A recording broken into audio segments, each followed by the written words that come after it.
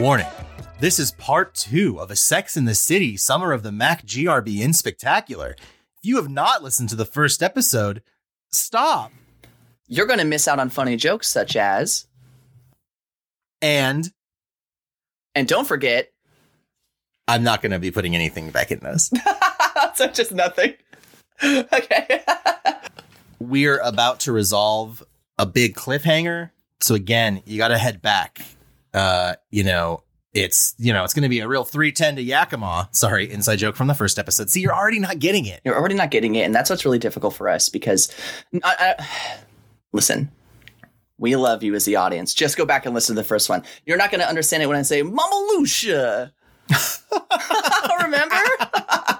Oh, Pizza Rat, get out of here. Oh, I can't believe Pizza Rat made an appearance. That was so great. I miss him. You wouldn't get it unless you listen to the first episode. So it's like if I said, Lucky, you're such a Janice. You won't know what that means, audience, if you haven't listened to the first episode. And I would say, oh, Chandler Bing. Ah! And you wouldn't get that. You wouldn't get that unless you've seen or listened to the first episode. And watched some Friends, maybe. I don't know. No.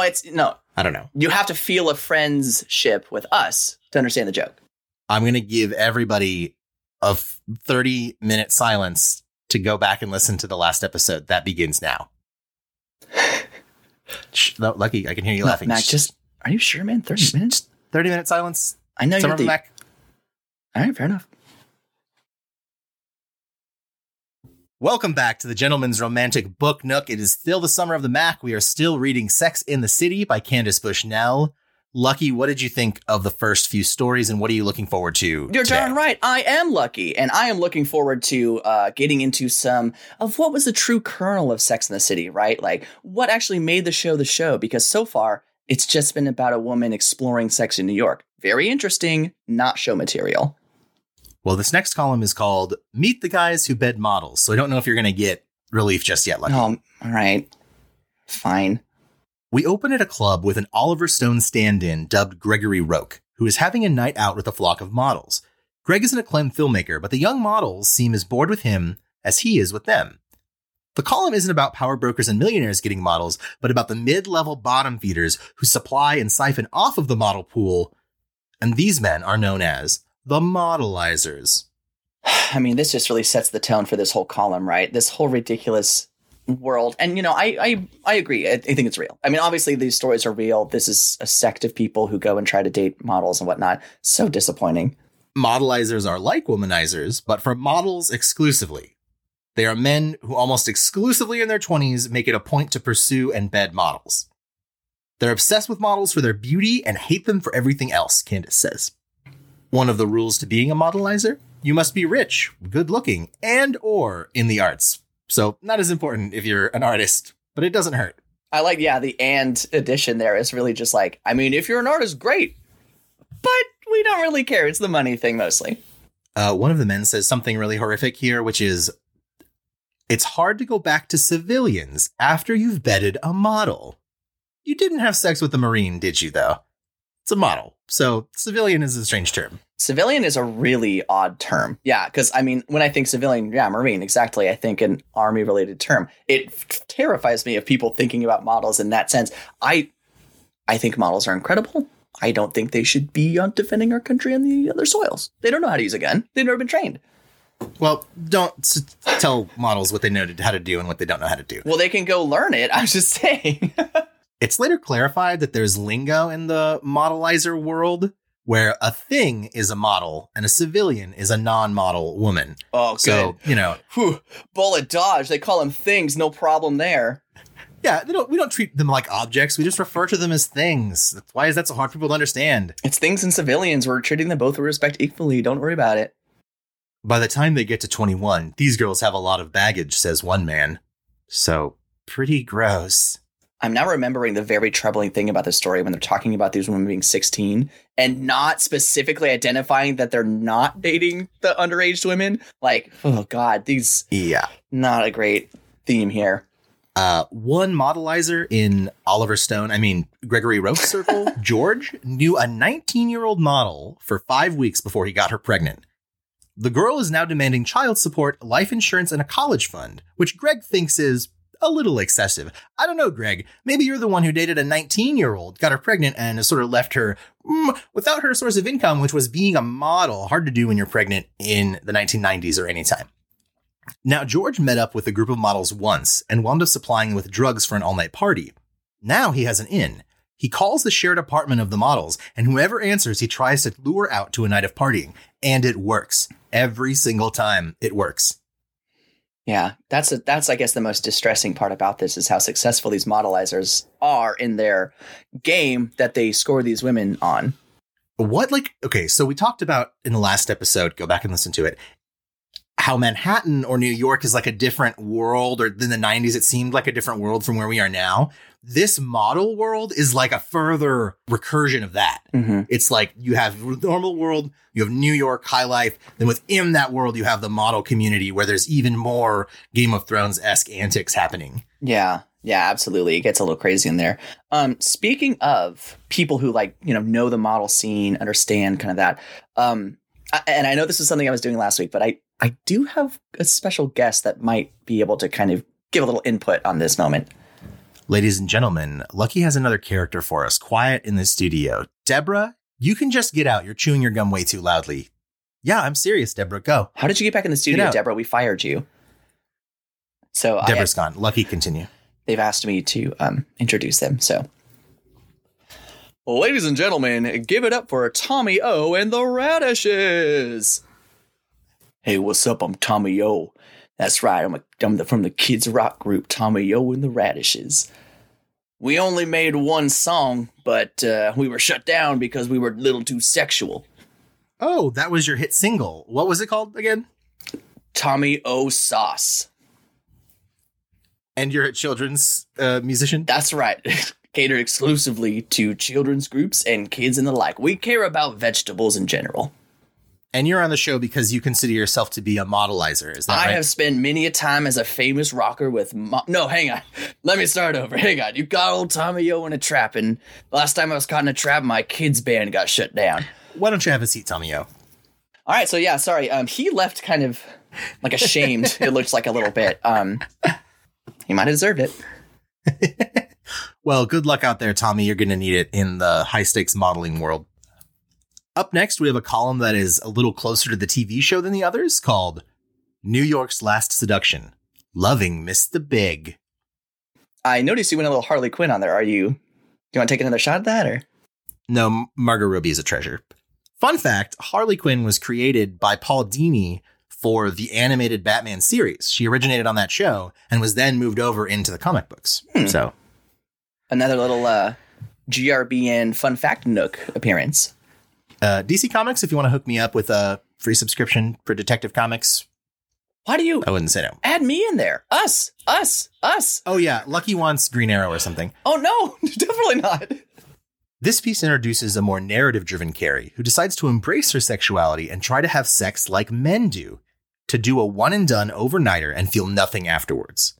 The segment introduces elements such as the tight-knit club of friends discussing sex lives over fancy drinks, the first appearance of Samantha, and most importantly, we are introduced to Mr. Big.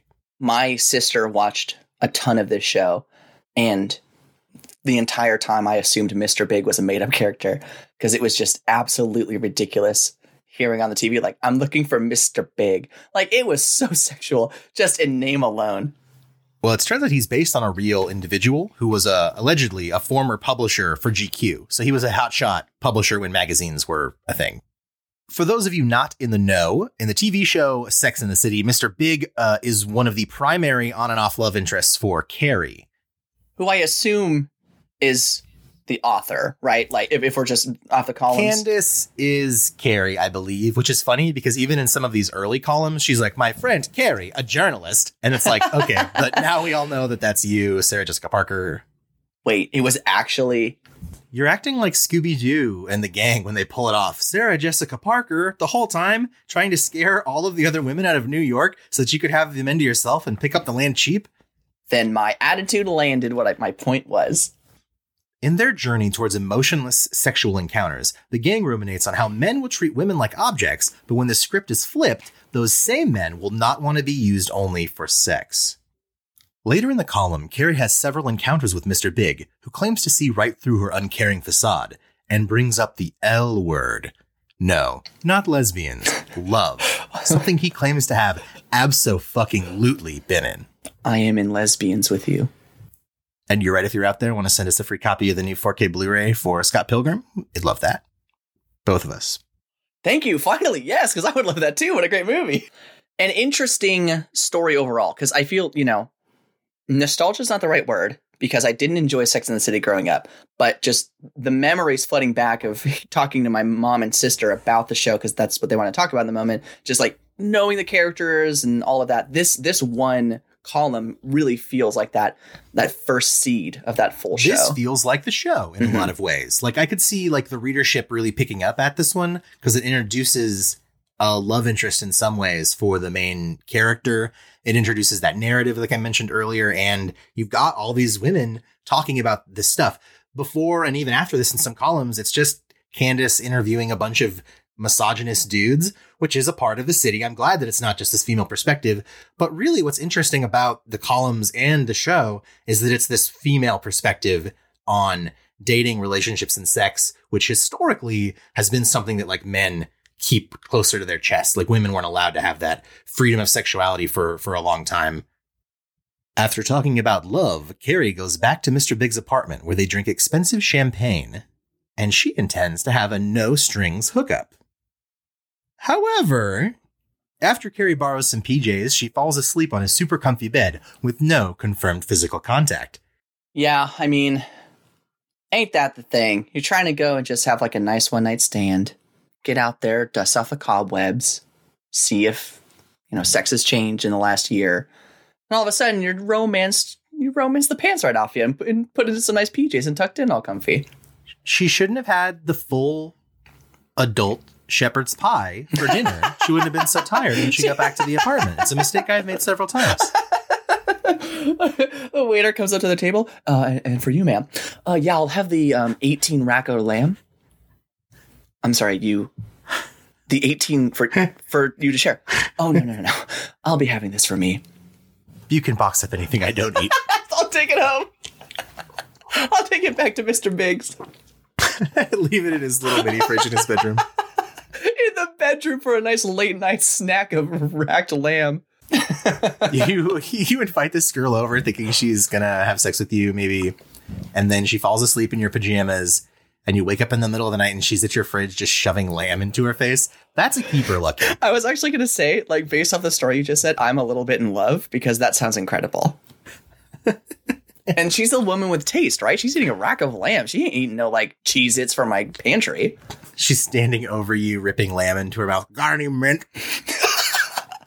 And I do the thing in cartoons where my eyes turn into hearts and they start pulsing out at the same beat as my heartbeat because she's just so romantic and beautiful, powerful, incredible. For me, this is another entry where Candace doesn't come right out and say the thesis of the story, but it's still there. And it's that she wanted to have this random hookup with Mr. Big, but she felt so comfortable with him that she didn't want that. What she wanted changed after she got into his world. And I think that's the definition of still having some feeling and some emotion. So I think this is the first little crack, I think, in her persona of being uncaring. Because in the other parts of the story, she gets a short haircut and is going out acting like a dude when it comes to sex. But when it comes to Mr. Big, that's not how she feels. Our final column in the Sex and Spook City Spookmacular. No. Oh, God damn it. See?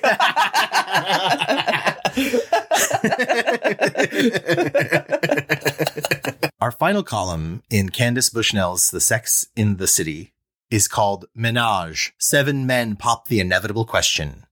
Candace laments how many men have propositioned her into a would-be threesome with one of her friends. I feel like there's a very specific type of friend that I've never, ever had in my life. That would be like, okay, that's yes. If this situation arises, we've got a pact. Let's pop it off. To be like in a relationship I want a third person in, not something I understand either. It's an interesting area to be in. Well, I mean, imagine you're not even really dating someone seriously. You're just on a date with someone and they're like, let's do a threesome with one of your friends. Like, how weird is like not even be like, hey, how do you feel about a threesome? Let's find. I would feel so emasculated immediately. Like, oh shit, so I'm not good enough, but let's bring in like my kick-ass friend Thad, like the dude you really wanted to hang out with. Well, we'll get to that. But yes, that's true. It's the same gender because Candace gets asked about one of her girlfriends and she's like, why would I want to do that? And they're like, well, I don't know. I want it. And you might like it. Like, that's not a good reason. It's the standard male fantasy, right? Like, oh, these two women like love me for some reason and also are lesbians all of a sudden for no reason at all. It's preposterous. Well, you're jumping ahead a little bit, Lucky. I know I am, but To pursue this phenomenon of male obsession with three-way sex, she assembles a group of 7 men, including the famous Peter Beard, the artist, to solve the mystery of its allure. The men's theories on the threesome obsession include that New York men are overstimulated, which leads to the fact that simple sex no longer is good enough. They need to have more sex with more women. This concept of, I'm sorry to interrupt you again. This concept of simple sex is very funny to me. Because like in my mind, you said that and I went spiraling. In my mind, it's like you've only got 4 tea-lit candles and they're in each corner of the room. You have a bed, 8 sex toys, 1 set of handcuffs, 1 sex toy, and it's a condom. That's the most boring. Can you imagine? What's your favorite sex toy? Condoms. What's yours? Lube. What's yours? Abstinence. It's the funniest thing I've heard all day. One man, Sam, argues that 3 situations can lead to a threesome. Very fitting. Number 1. A man in a relationship is bored or wants to have sex with his wife's friend. Whoa, this genius over here figuring out the reasons for threesomes. Holy shit. Let me buckle in for the next 2. Number 2, the girlfriend wants to secretly sleep with another woman. He's writing his own Playboy forum over here. He's definitely writing his own fantasies down. This guy. And you said the same with Sam. I'm assuming this is Sam from an earlier column, I think in episode 1. From the sex lounge. You think it's her sex lounge Sam. Date Sam, sex lounge Sam. Like Loser Shoot Larry, it's Sex Suit Sam. Sex Suit Sam is actually a character I wanted to bring last episode, but I'll save it for a new book. And the final reason that would lead to a threesome, according to this guy, is that 2 women are plotting to get a single man into bed. Now, of course, this man fell into the first category, and it ruined his relationship.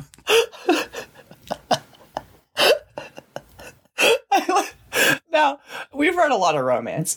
Where's the romance of 2 women plotting to get this man into bed? What is that? It's so fucking crazy. Oh my God. It's just not... What a male power trip fantasy. And of course, the number 1 reason why women would want to have a threesome is 2 girls desperately wanting to have sex with me together. Well, and also kind of sounds like sexual assault a little bit. They're plotting to get him. Like, what? I just don't like the way that's going. It sounds really rough. Several of the men have rules for threesomes. Never do it with your girlfriend.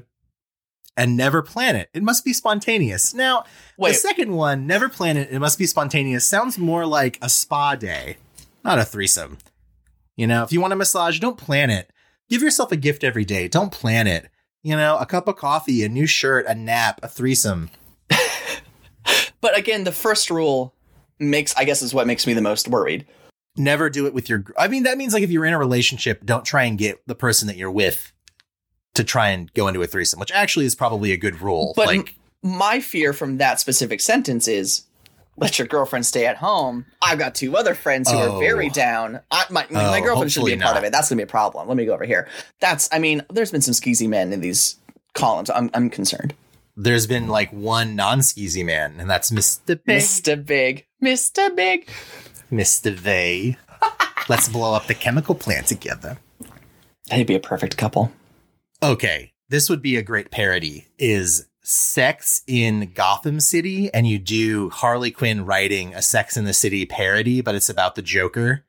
Whoa, holy shit. It would be very good and also really eye-opening. That's a really cool angle to learn more about Harley Quinn and the Joker in general. Lock that one down. That's a good idea. TM. Actually, DC Comics, if you just want to write that and slices a check, that'd be great. Again, a check or a subscription for your 2 favorite podcast hosts. That's all we're asking for. At one point, the notion of threesomes with 2 men and 1 woman comes up, and the group is divided. One man says he's been involved with more of these types of threesomes than any other, but is quick to assert his heterosexuality. Sounds like this man isn't too comfortable with himself. Other men jump in to support his claim and even admit that they've participated in threesomes with some of the other men in the room. Whoa, fucking twist. Oh my God. Now, these incredibly straight men who've engaged in threesomes with another dude compare the MMF threesome to sports, with one guy even claiming that he and his buddy hooked up with a girl just to prove that they weren't gay. Oh boy. Uh-oh. Oh boy. Oh, beans. In closing, one man says that it's one of the most intimate things 2 men can do is to share a woman. I think there's one more step you could take. I